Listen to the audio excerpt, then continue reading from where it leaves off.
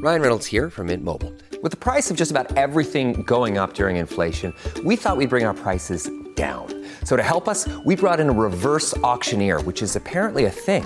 Mint Mobile Unlimited Premium Wireless. How to get 30, 30, bit to get 30, bit to get 20, 20, 20, bit to get 20, 20, bit to get 15, 15, 15, 15, just $15 a month? Sold! Give it a try at mintmobile.com/switch. $45 up front for 3 months plus taxes and fees. Promo rate for new customers for limited time. Unlimited more than 40 gigabytes per month. Slows full terms at mintmobile.com. Your brain needs support, and new Ollie Brainy Chews are a delightful way to take care of your cognitive health.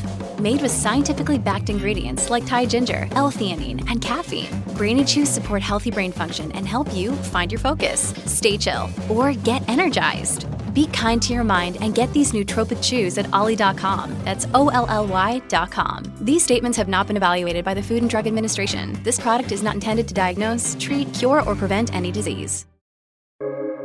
Welcome to the New Books Network. Hello and welcome. You're listening to New Books in Gender Studies. My name is Shohini Chatterjee. I'm a doctoral student in Gender, Sexuality and Women's Studies at Western University, and I'm delighted to be in conversation today with Dr. Rachel Brule on her new book, Women, Power and Property, The Paradox of Gender Equality Laws in India, published by Cambridge University Press in 2020. Dr. Brule is Assistant Professor of Global Development Policy at Boston University. Her research interests revolve around comparative politics, international development, political economy, and institutions. Women, Power and Property was awarded the American Political Science Association's 2021 Lubert Prize for the best book in comparative politics. Heartiest congratulations and welcome to the New Books Network, Rachel. Oh, thank you. It's just an honor to be here. Thank you so much for having me, Sohini. Thank you. Thank you very much for being here. Could you begin by telling us a little bit about your intellectual journey as a political scientist? How did it lead you to India, and how did that journey culminate in this book? Absolutely. Yeah. Thank you, Shohini. So it's a rather long and winding journey, but I guess I would say I didn't intend to be a political scientist, and I didn't intend to be working in India per se, but I knew that whatever I wanted to do was something to figure out how to make the world a little bit better, which in my mind meant figuring out how we could get closer to equal substantial or substantive equality, really in a global sense, where each individual has the opportunity to articulate and really realize the fullest version of themselves. And I guess I started off by thinking that I could do that in a place like the United Nations, that kind of has the global citizenry as its subject, and found that the work that they were doing, I was with the International Labor Organization, was just far, far detached from individual beings. And so I made this roundabout path through first non-governmental organizations and then the US government, and ended up seeing that there were a lot of policies being made without any real sense of any real calculation of the impact those policies had, or kind of bottom up approach to figure out, especially when it comes to these like big ideas like development, what actually were the domains in which there was some consensus for how that should work from the bottom up.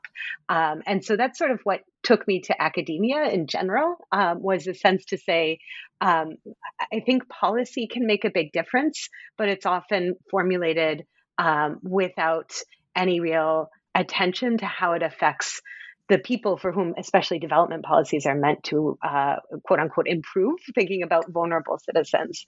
And so I came to India through work with the Poverty Action Lab, based at MIT, because I found out about their work in development studies program that I was at London School of Economics, and thought, okay, here's an organization that really does care about this sort of neutral assessment of the impact of policies, and they were generous enough to offer me an opportunity to work in India, based at their original office in Udaipur in Rajasthan.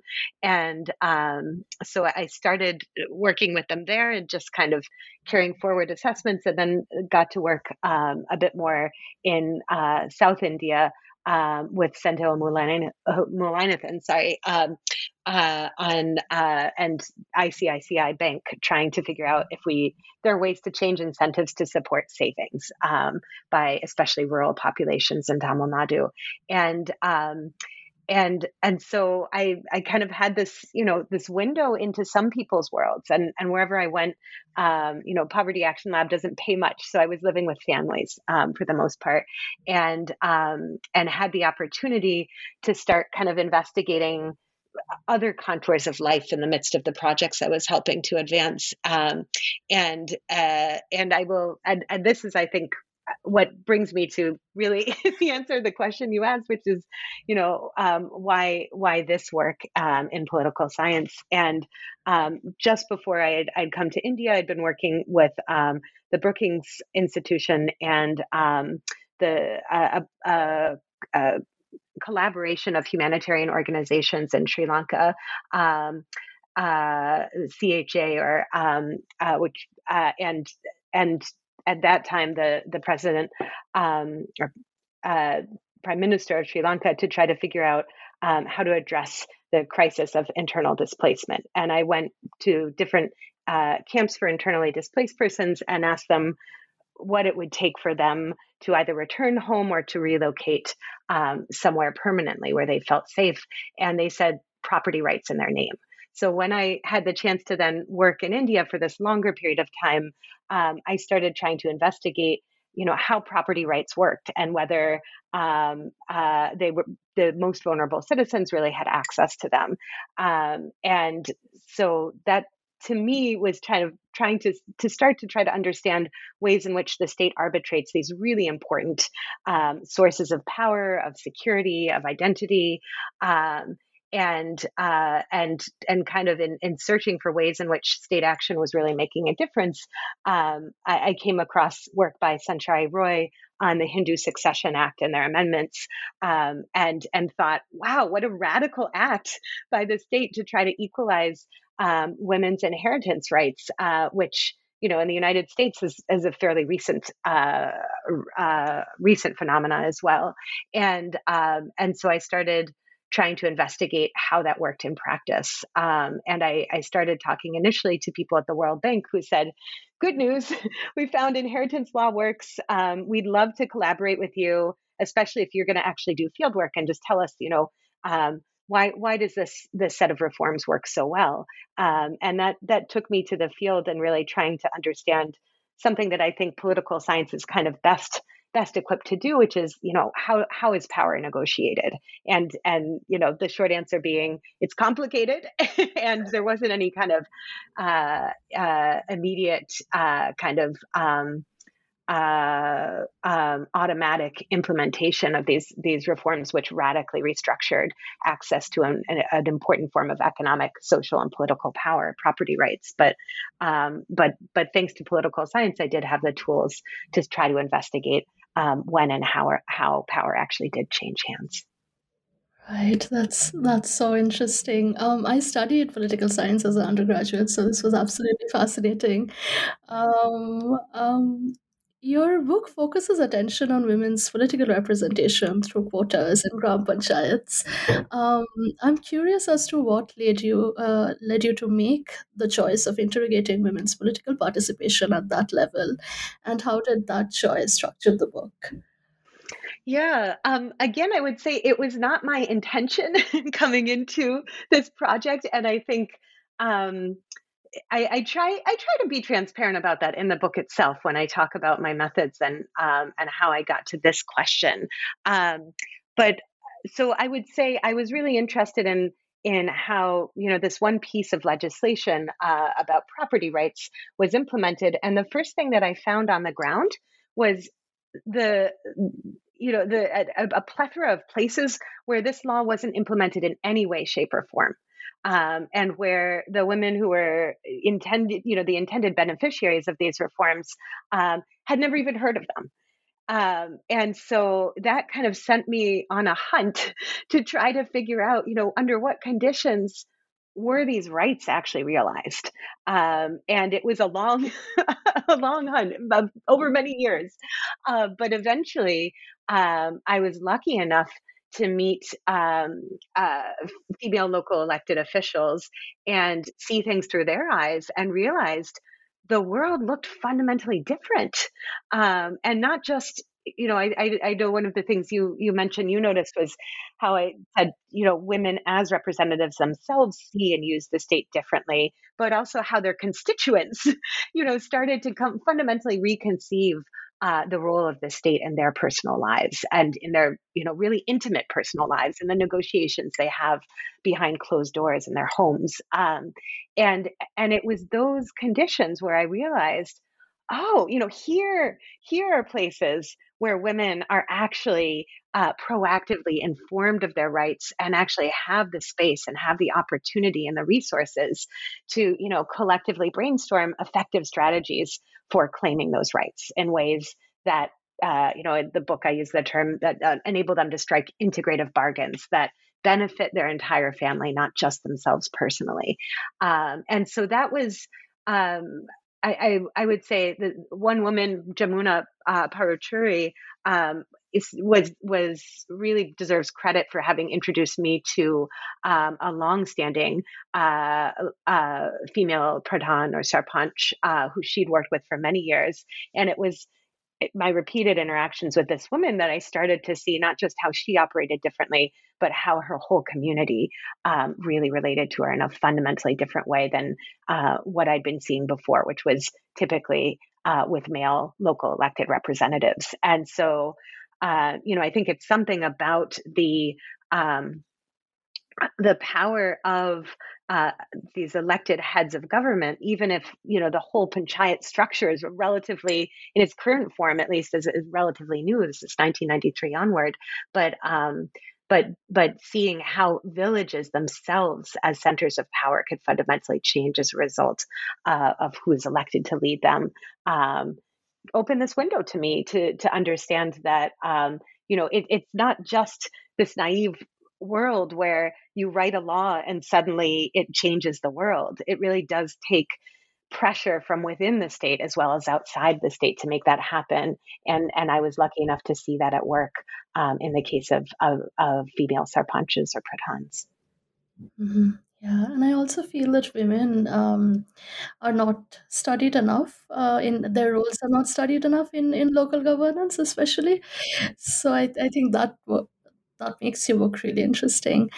Um, so you also write that quotas for women in government is not only a way of achieving gender equality, but quotas also subvert hierarchies and reorganize power relations outside politics in favor of women. And you emphasize that it changes the ways in which women occupy the public sphere and the nature of the private sphere as well, while it creates new public spaces for the benefit of women. Could you expand on this for our audience? Yeah, absolutely. So I guess, I think you maybe get a sense of it in the book, but also how this last question I answered, that it was kind of a surprise to me to see that the state could transform as much as, in my observations, what I did see. And yeah, I would say that, reservations from what I saw, or these quotas for women, do fundamentally restructure the state in three important ways. So the first is their reconfiguration of public space. And they do so by fundamentally changing expectations of who can approach the state and how they will be treated when they do so. The ways in which I saw this happen were related in part to just the structure of the meetings that women themselves were willing and able to lead. And so women would lead, let's say Gram Panchayat meetings of the that are supposedly open to the whole village, at times and in places that were safe and transparent for women. So these would be publicly announced. They would happen in daytime, when it's daylight, and in formal public spaces where there's an understanding that um, uh, these are appropriate spaces for women to attend, especially when you have a female pradhan or sarpanch presiding over the room. And in contrast, what I saw with male elected representatives was that they would hold these meetings in ways and at times that were convenient for them. This tended to be late at night, in the back rooms of their homes, as opposed to in open public spaces. And so while these are very convenient for men, they're extremely inconvenient for women and often physically unsafe. The risk of not just malicious gossip, but potentially physical or sexual assault was quite high. And so, for rational self-interest, women aren't going to attend those meetings, at least not many, and not with the same level of confidence that they can when you have a woman chairing the panchayat itself.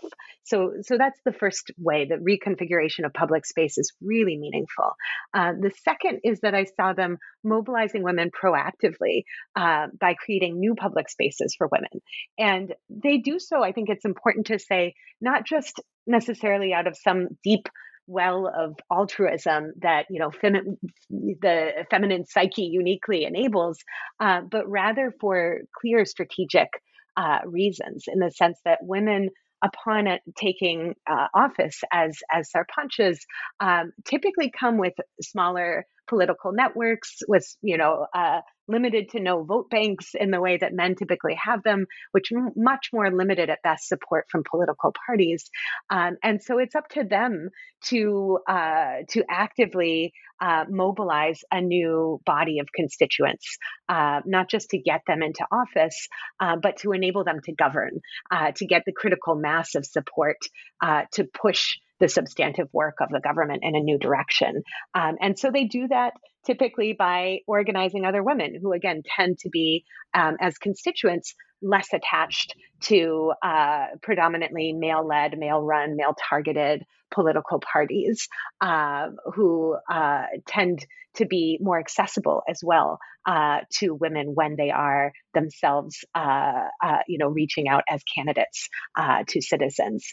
And so, as a result, we see women as candidates interested in mobilizing other women, and then we see a differential advantage that comes from that mobilization amongst female citizens. So the ways that women as candidates mobilize women as citizens is often by telling them about the rights that they formally have thanks to existing legislation that the state has passed, and also telling them how to make those rights meaningful, the ways to claim those rights, as well as strategies for doing so. And when they are doing so in the context of mobilizing large numbers of women, it means that you also see the activation of really important political networks for women that give them additional agency to accomplish whatever goals they have personally, which may or may not be in line with a candidate's given goals. And so that mobilization creates new capacity for women to achieve a range of aims. And finally, the third thing that they do, which I think is the most radical and the most exciting, is to really repurpose the private sphere as a space that is appropriate for state mediation of fundamental rights, including rights to property. And that opening of the space of the household for those negotiations means that there's a whole new way that women themselves can negotiate, not just in the safety of their homes, but without the kind of rancor, without the kind of conflict that is typically attached with airing a family's dirty laundry, with bringing internal family strife into the public eye, which often puts women at a great disadvantage. And so to be able to hold those negotiations within the household means that there's a chance for collaboration. There's a chance for agreement of mutually beneficial goals that's just much harder to do regardless of who the parties are once you enter the public space, once you enter the courthouse or the panchayat office. Absolutely. And building off of that, I wanted to ask, you write that reforms related to land rights and land inheritance offer possibilities of gender equity when enforced. So, how do you think this is being made possible through women's political representation in India today? Yeah, so I would say, and tell me if you are kind of having something in mind when you ask this question. But to me, um, I see this as very much kind of the question at the core of the theory that I develop, which I call a gatekeeper theory that to explain the importance of local political institutions. Um, and here, I mean, I'm looking at it through the lens of gender equalizing land inheritance reform, but I think this is kind of salient for a much larger set of access to state legislative rights, and so to explain how this the state itself fundamentally changes, I think it's important to start off by saying what states do what state action looks like in the absence of women, and here, what I saw, in these, I mentioned, I started off going to village after village and finding women, completely silent when I asked them about whether or not they were claiming these equal rights to inherit land, and and as I kind of tried to trace the story back to its start, really to me where things begin is with an extremely powerful agent of the state that we often pay very little attention to, which are local bureaucrats. And here, since I'm thinking about land, I'm thinking about land revenue bureaucrats, and those are the individuals who are formally responsible with registering rights to land and enforcing the letter of these laws about who should inherit and how they should inherit.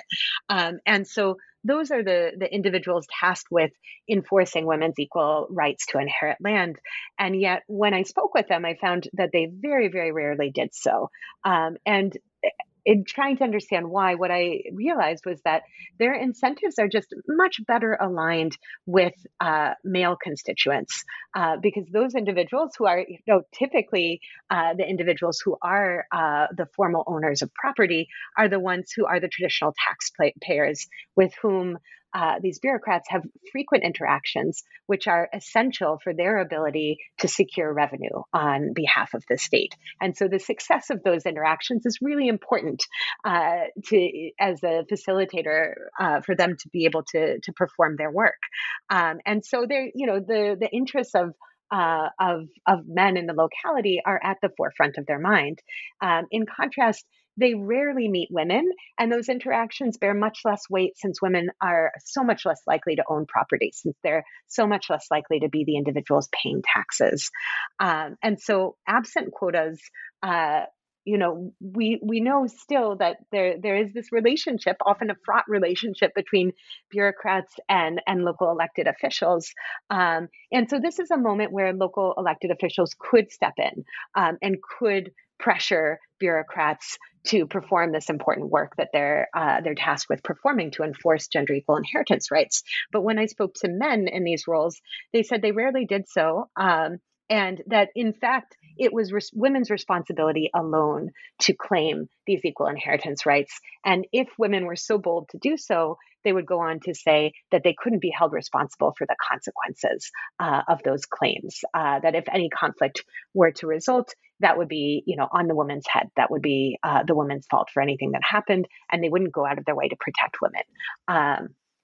And so in light of kind of how these typically male gatekeepers would respond, this kind of official bias justified bureaucrats in action. So they would say that while they were very well informed of the Hindu Succession Act and the amendments to it, they would argue that they couldn't control the conflict that would result from women's claims to land, and therefore it wasn't in their interest to initiate those claims or even to inform women that they had the right to do so. And so in that kind of vacuum of political and bureaucratic action, women not only were uninformed about their rights, but the women who did know the quantum of their rights were extraordinarily reluctant to make any of those claims because they very rationally feared the consequences of doing so, in the utter absence of support from public servants as well as elected officials. And so in that context, I think it becomes clear just how differently the state operates once you have a woman who's elected to head it, who actually sees the concerns of female constituents from a similar perspective, understands the gravity of these situations, and also from her own experience and the experience of other women in her life, understands and has kind of built up skills for effective negotiation of contested rights. May not be rights to property in her own name, but what I did see was that female elected officials, because of the ways they act differently as public servants, were much more likely to hear about female constituents' claims, were much more likely to take them seriously, and then because of the work they were doing to build up these public resources for female constituents, had a much more effective and successful set of strategies that they were willing to partner with female constituents to enable them to realize these property rights. But even, goes beyond property rights. So they were much more likely to take seriously women's rights in general. And so ensuring that women's birth certificates were registered, ensuring that their marriage certificates were registered in the village where they were born, not just the village that they were marrying into. So there was always a place that they could return to and from which they could actually ensure that their rights, couldn't be erased. In addition to ensuring that when they had property in those names, that those claims were made formal, that those did become actionable rights. Yeah, that's so incredibly powerful, especially in the very complex terrain in which these negotiations take place. Exactly. Yeah. What I found, there are so many powerful insights in your book. I really like the recurring sort of theme of care that is sort of binds the book, holds it together. You write that care labor is as much gendered as it's economic in nature within the familial realm, and that increased political representation of women enables them to negotiate the terms of their duties, obligations, as well as responsibilities within the family, and that substantial shifts take place in how they exercise their agency. Would you like to expand on the political economy of care in India in relation to the shifting terrains of property rights and political representation? Thank you, Shohini. That's I really appreciate that question, and to me, this is one of the the major terrains in which for I guess the battles of gender equality, class equality, caste equality, and just so many dimensions. The political economy of care is really central, and amidst the COVID pandemic, which was not enforced when I was doing my research, I think it just magnifies the ways in which care is crucial, and also in which it's fundamentally undervalued across so many systems today. But yeah, so let me try to summarize that in or be articulate and also brief. But yeah, so what I see when I think about the political economy of care in India and its a relationship to political representation, I start off by thinking about the traditional entitlements that sons have to, and here again for me the core is thinking about property inheritance, but there is bound up with a much broader set of entitlements to what I would call lineage, to thinking about the family's legacy, about its social reputation, the networks, both place-based, as well as these deeper familial networks, political networks, economic, potentially business networks, as well as the physical space of the home, are all things to which sons are typically entitled and daughters are not. And all these meaningful entitlements are also associated with a reciprocal obligation for sons to care for their parents as they age. And that means, often being physically present in the same home, as well as these sort of symbolic acts of care that sons perform. It's often, the daughter-in-law, the son's wife, who does the physical work of caring for parents' medical needs and just nutritious needs, the love and affection that kind of keep families together.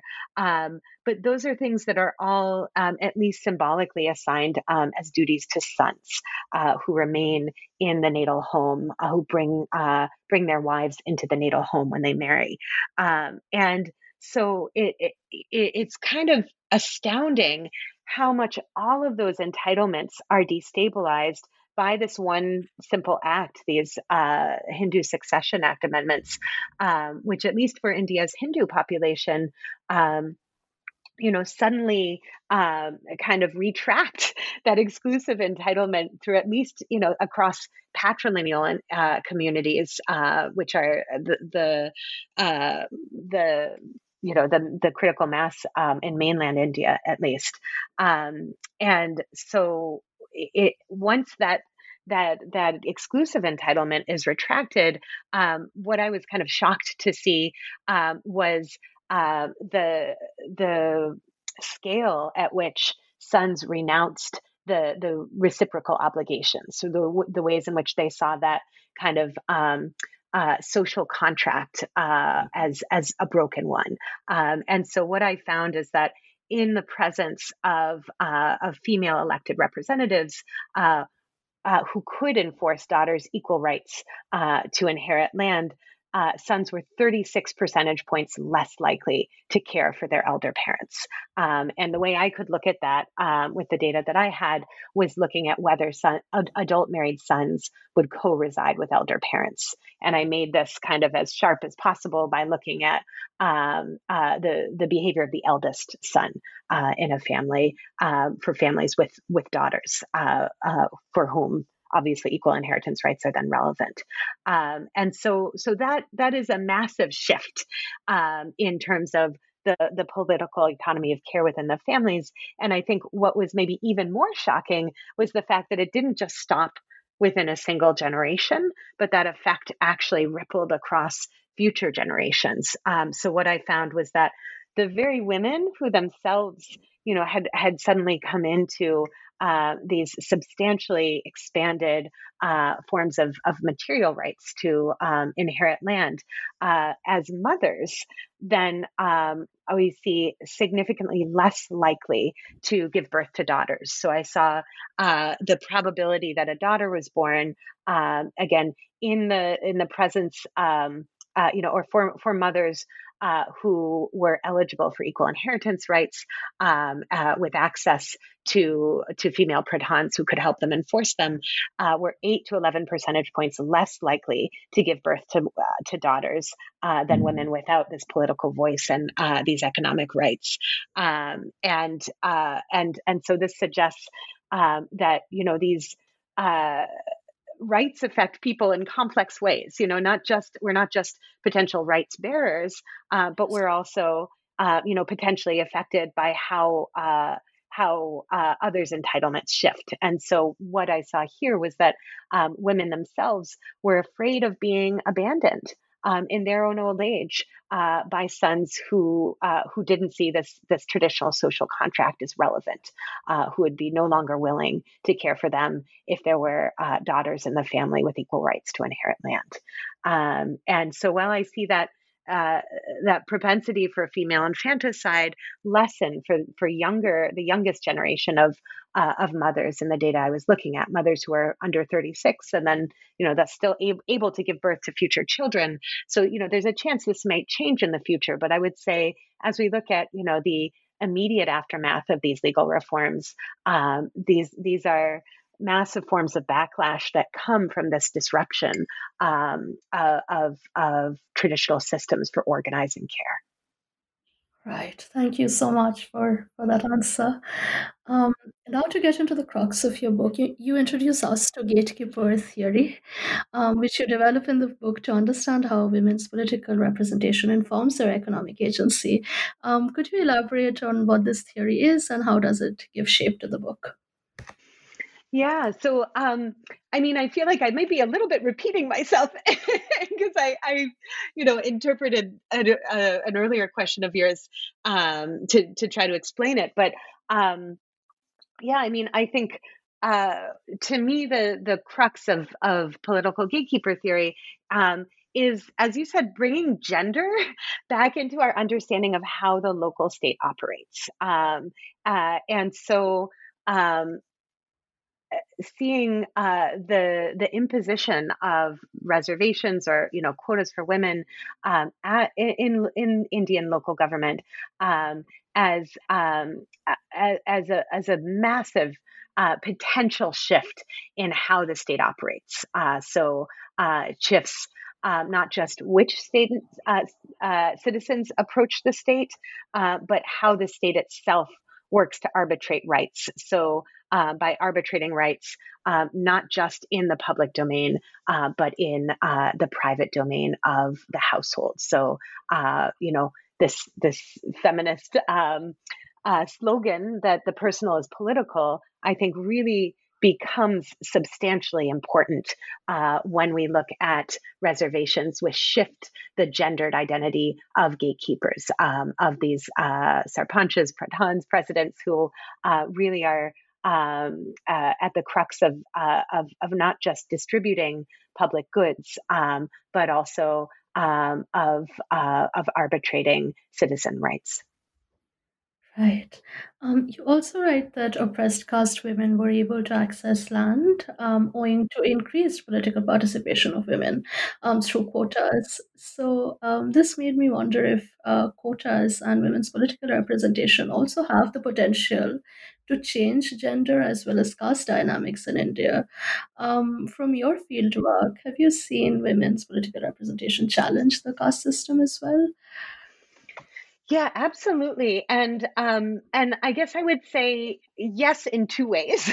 So, I think there's some really beautiful radical work that goes back a long way in India, theorizing exactly why women should, women's political power and social power that comes with it has the potential to really break down the hierarchical system of caste. And I really like Uma Chakravarti's work, where she locates control over women as the heart of the historical development of the caste system, or what she calls Brahmanical patriarchy, with in the sense that given that group purity is kind of the central principle of the caste system, that this is really the enforcement mechanism here. Is really control over women, the physical segregation and endogamy, and so the ways that this kind of system is safeguarded is by restricting women's movement as literally points of entrance into the caste system, and so if we take that system seriously, then I think it makes clear the power of nonconformist women to break down Hindu orthodoxy from its, the very core out. And so in terms of the work that precedes this that I think is important to mention, I would say Irma Katz-Figueras finds that radical reforms, so including the Hindu Succession Act amendments, including land reforms more generally, are much more likely to be passed by women from scheduled castes or scheduled tribes than they are by forward caste women, or even other backward caste women.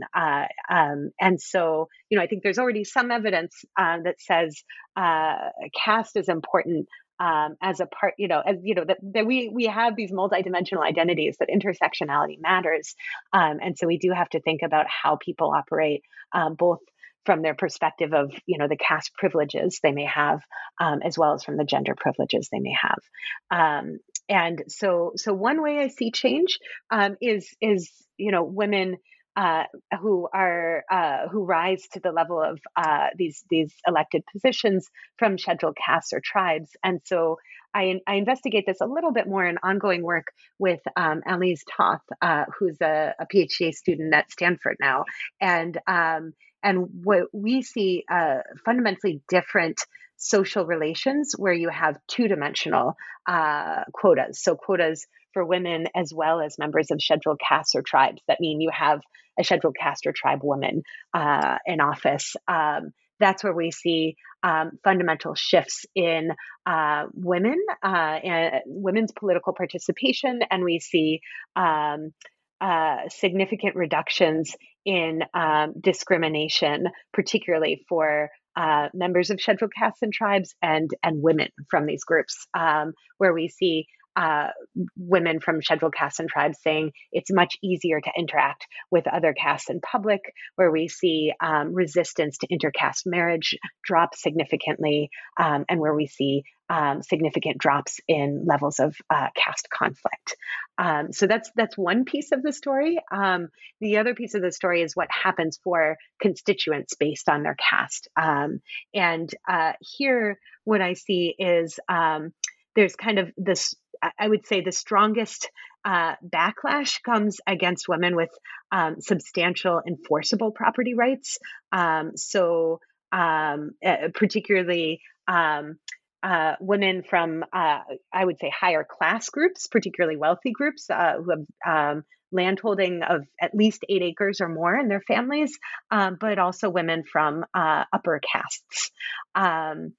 In contrast, what I see for women from scheduled castes is that whereas in general I see backlash for women based on the quantum of the rights they might inherit. So for women who do have access to gender equal inheritance, what I see for women from scheduled castes is there's backlash even to symbolic rights, even prior to, even for women who aren't eligible to gender equal inheritance rights. And so in some ways, while the quantum of the backlash is potentially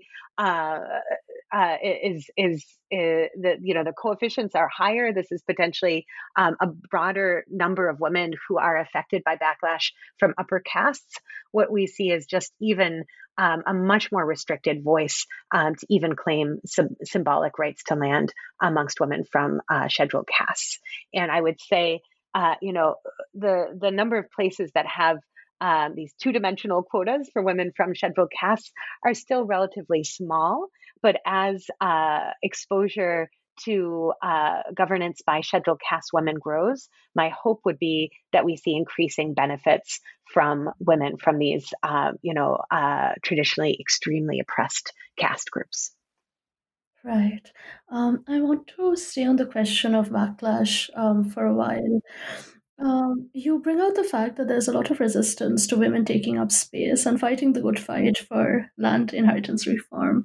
Through insights gleaned from the field, could you tell us how this resistance has been and is being countered by women leaders, and what political and economic effects has this created for Indian politics today? Yeah, I mean, I would say one thing I want to maybe say first about resistance is specifically the resistance that female political leaders themselves face, which I think is really quite extraordinary. And perhaps because, as you mentioned earlier, we don't we don't focus enough on gender. The documentation of this, I think, is less careful than it could be, than and ideally it will be in the future. But a report in UN Women from a few years back had this quote by Asha Kotwal, who mentioned that backlash begins from the moment that a woman steps into electoral politics. And so I think, for better or worse, female elected representatives have high levels of expertise in recognizing and effectively responding to backlash because of the nature of the challenges they face personally. But to say, I think what you wanted me to say a little bit more about was the ways in which female elected officials help their constituents address backlash, the ways in which they encounter it, and what they do about it.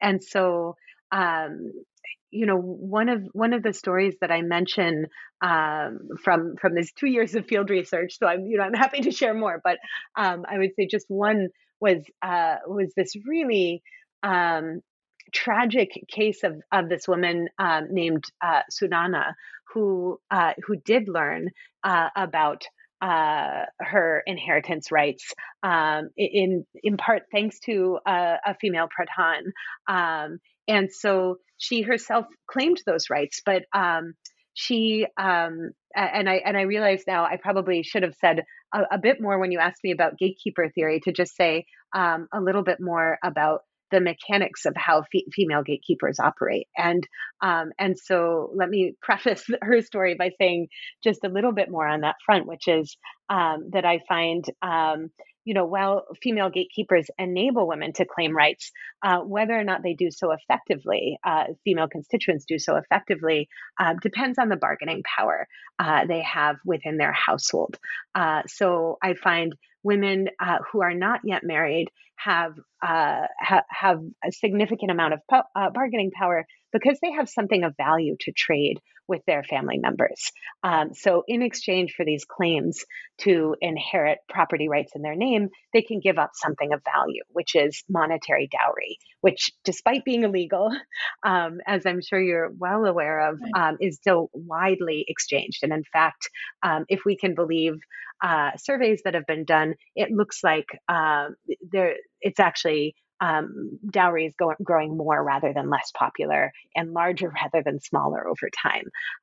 And so for women who aren't yet married, in particular, thanks to the assistance of female pradhans, they can effectively make these negotiations, which I call they can strike these integrative bargains, these welfare enhancing bargains, which not only benefit them by having land inheritance in their name, but also benefit their families by enabling them to forgo these extremely onerous monetary costs of providing dowry on their daughter's behalf to their their in-laws, to the daughter's marital family, and so for those families, the quantum of their material debts can actually diminish, and not only does it mean they're kind of financially in the clear, but it means they also then have daughters who remain in some meaningful part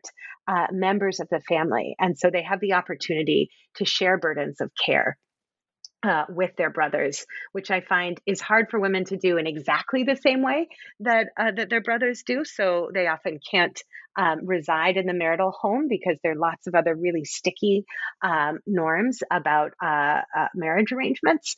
But they can financially provide for their parents, and they can maintain closer emotional relationships, thanks to the grounding and the material strength that property rights give them. And so, I found a number of cases of women who were able to effectively claim rights without breaking family relationships when they had this bargaining power. The women who really bore the brunt of resistance were the women without these bargaining power. And so these are most clearly the women who have already married. And those women have already accepted dowry, though it typically is not held by women. It's, held by their parents-in-law, or it's often a large bulk goes to marriage celebrations, and then it's gone, it's spent, and so when women go back to their family to claim inheritance, it's seen as a double burden on the family. It's seen as as a fundamentally unfair material cost that families are forced to spend on daughters who've already left the household, who aren't providing the same kinds of support for the extended family that sons are. And so I mention all of that in preface to give you a sense for the severity of the backlash that I saw in the case of Sunana, that was unfortunately repeated across the case of many women, many families who I spoke with. So when this particular woman, Sunana, demanded her share of her recently deceased father's land, her family told her, "We've already sold land to finance marriages, to finance dowries for her sisters." And even though she hadn't married, she hadn't yet received land. She was past the age of marriage, so she was past the age at which these kinds of bargains were expected to be struck, and so her brothers said, it's too late. We haven't saved these resources for you, and you can't make this request of us. And so not only did they chase her out of the home, but they physically beat her to really within an inch of her life. And so the difference that a female Sarpanch made at that point was to step in and to start negotiating on her behalf. And so she was able to gain a portion of her ancestral home for herself as well as for her mother. She was able to get access to state resources, a pension, and subsidized food, and also to start up with meaningful funds for her own business, for a tailoring business. And so this enabled her to survive in the face of this massive resistance from her family. I would say the resources and the kind of response, the kind of proactive response to backlash that female Sarpanchas or Pradhans were able to enable, was much greater for women who were at a marital age, where families were starting to think about the quantum of dowry that they were willing to exchange for their daughters' future welfare. And those were the women who really saw fundamentally different futures, not only with the security of land in their name, but also with the opportunity to pursue higher education, to think about a much different set of potential husbands, to think about waiting to marry, to think about moving to different places for careers as well as for marriage. And so, the quantum of the support and their resources women with bargaining power gained was something that I would say was often unimaginable for women a generation before them. Absolutely. This is so interesting and thought-provoking.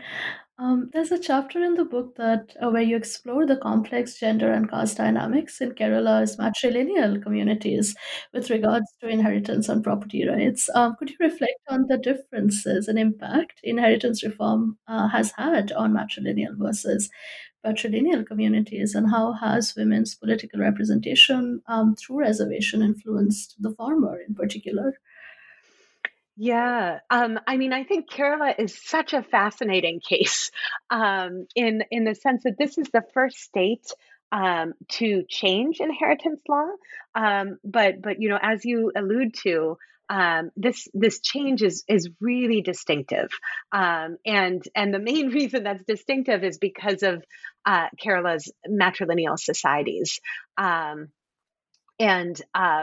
so in this case, while it's typically lumped in with the subsequent state-based amendments to equalize women's rights to inherit land, what happens in Kerala is actually significantly different in that it dispenses with the Hindu Succession Act altogether, and the reason behind this was really the kind of final blow to the legal bases of matrilineal in Kerala, which were already weakened by British colonial rule. But in this case, the final blow came from essentially young men within matrilineal kinship groups within Tharavads, who they themselves, with this newfound, kind of newly provided access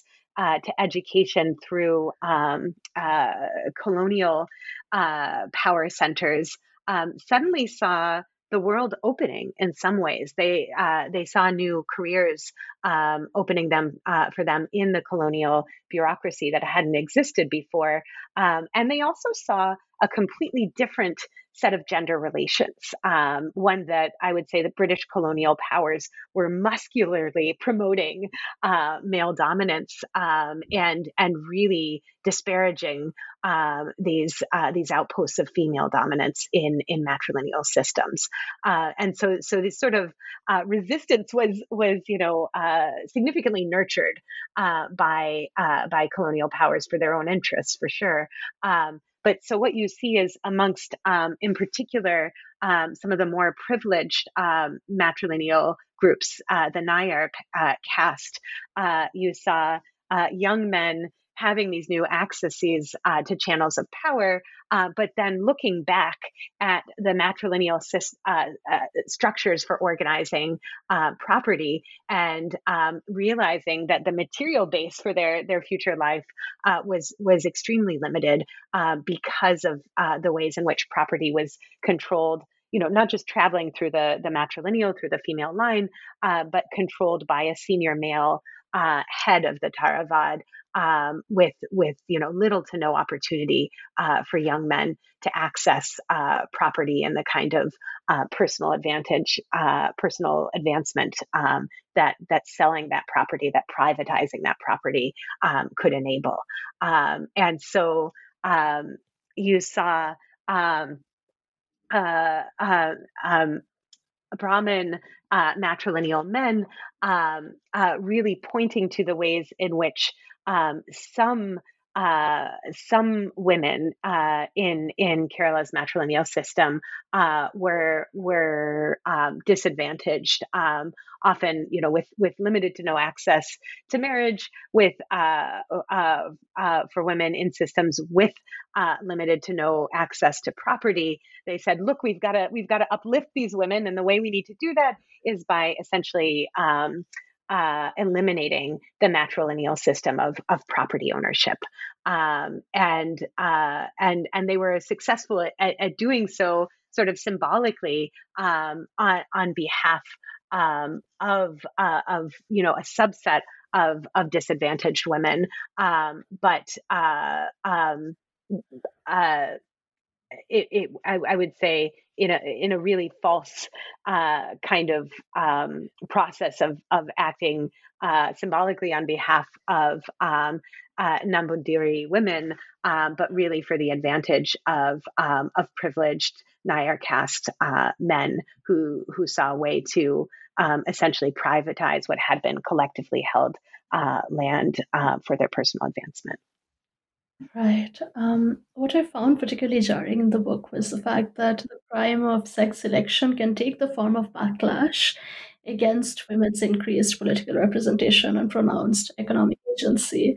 And you note that there is no evidence to suggest that quotas can end this crime, but is there a possibility for sex selection to be eradicated if women gain more bargaining power? Could you talk a little bit about the life-affirming possibilities that women's political representation and right to inheritance can generate in the long run?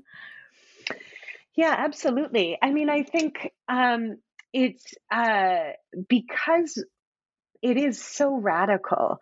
Both of these dimensions of change, women's really entrance. Now we see quotas for women, reservations for women, really at 50% in many Indian states now. That this is fundamentally overturning at least the recent past of male dominance in politics, in the traditional appointed panchayats before constitutional amendments, formalized elected panchayats.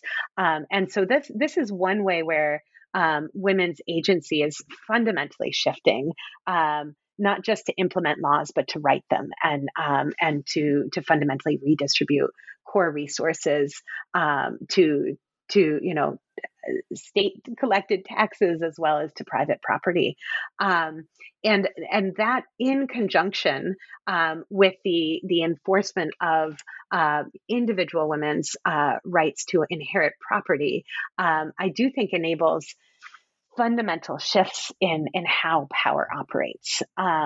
So in terms of the life affirming possibilities, maybe let me talk about it from kind of one point of entrance, which is how women as elected heads of local governments start to enforce a different set of much older reforms, which are reforms that prohibit child marriage. And while this is something that sarpanchs or pradhans are all formally tasked with doing, I only heard when I asked sarpanchs about what they would do, I only heard female sarpanchs mentioning this is one of their responsibilities. And what I heard from a number of sarpanchs was not only that this was something that they would do if it happened to come to their attention, of a particularly egregious marriage that had been arranged, but on a regular basis, they made it their duty to attend all marriages, all marriage ceremonies, find out when they were happening, where they were happening, and to be present for them, and thus to be able to head off child marriages before they occurred. If there's one thing that I think fundamentally changes the opportunities that a woman faces, it's how and when her marriage occurs.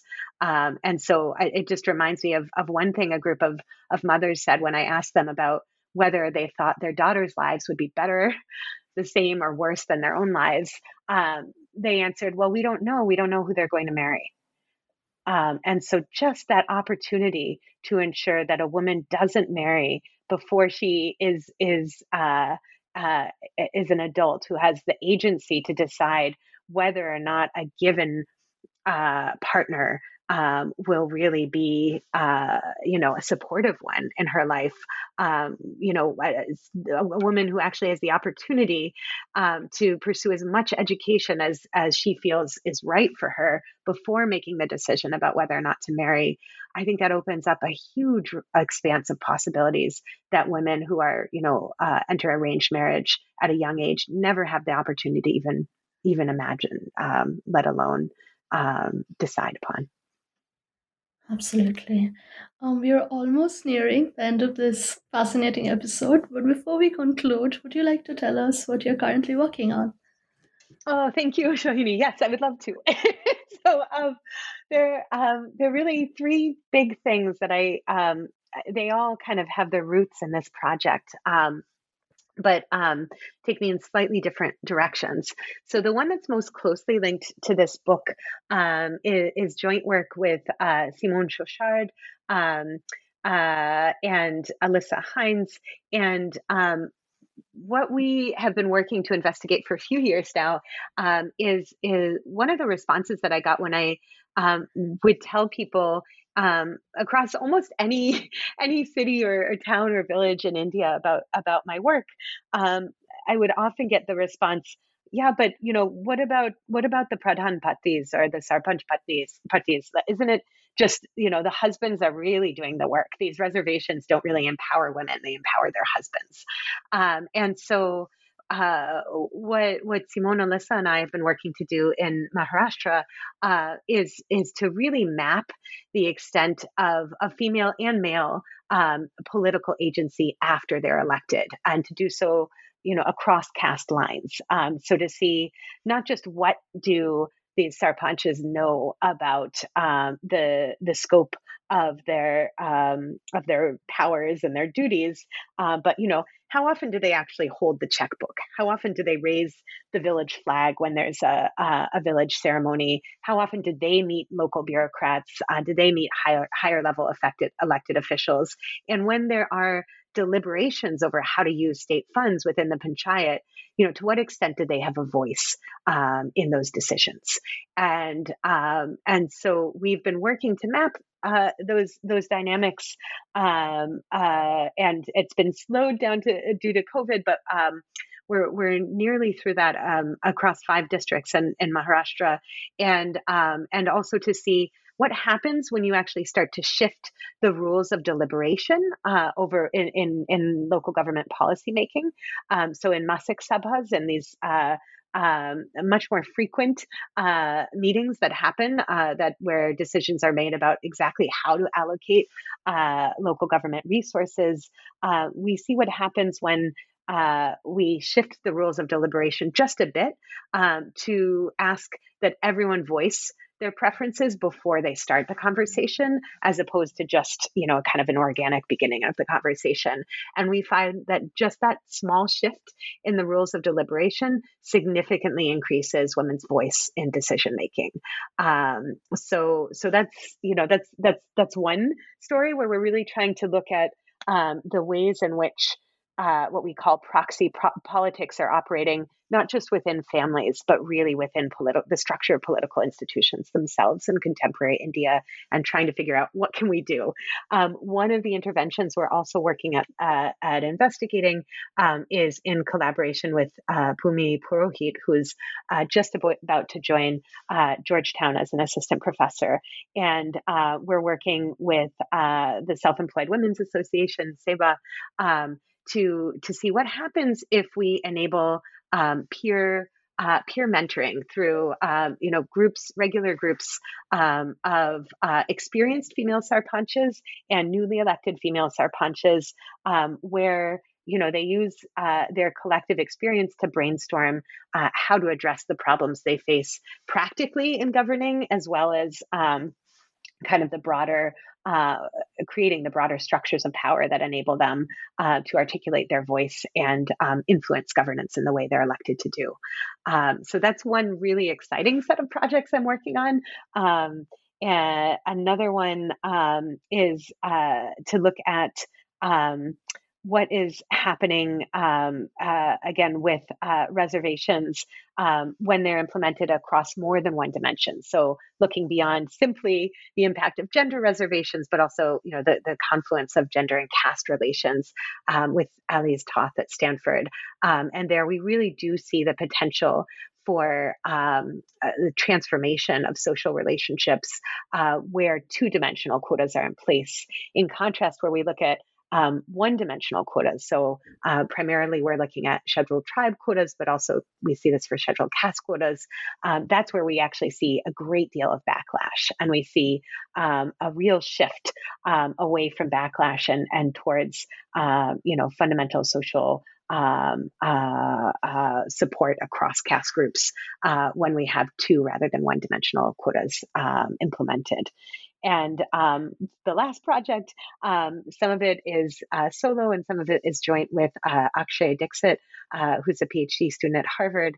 But we kind of moved to look at the case of Bangladesh and look at the impact of climate change as well as COVID on shifting gendered systems of power at the local level across urban and rural Bangladesh. And, one of the exciting things we see is where we see climate-induced disruption, as well as in some cases, COVID-induced disruption, that in the cases where it really expands female mobility by catalyzing male out-migration, we see much higher levels of female engagement in local politics, and kind of a greater imagination and action in favor of broader systemic change for deeper forms of equality.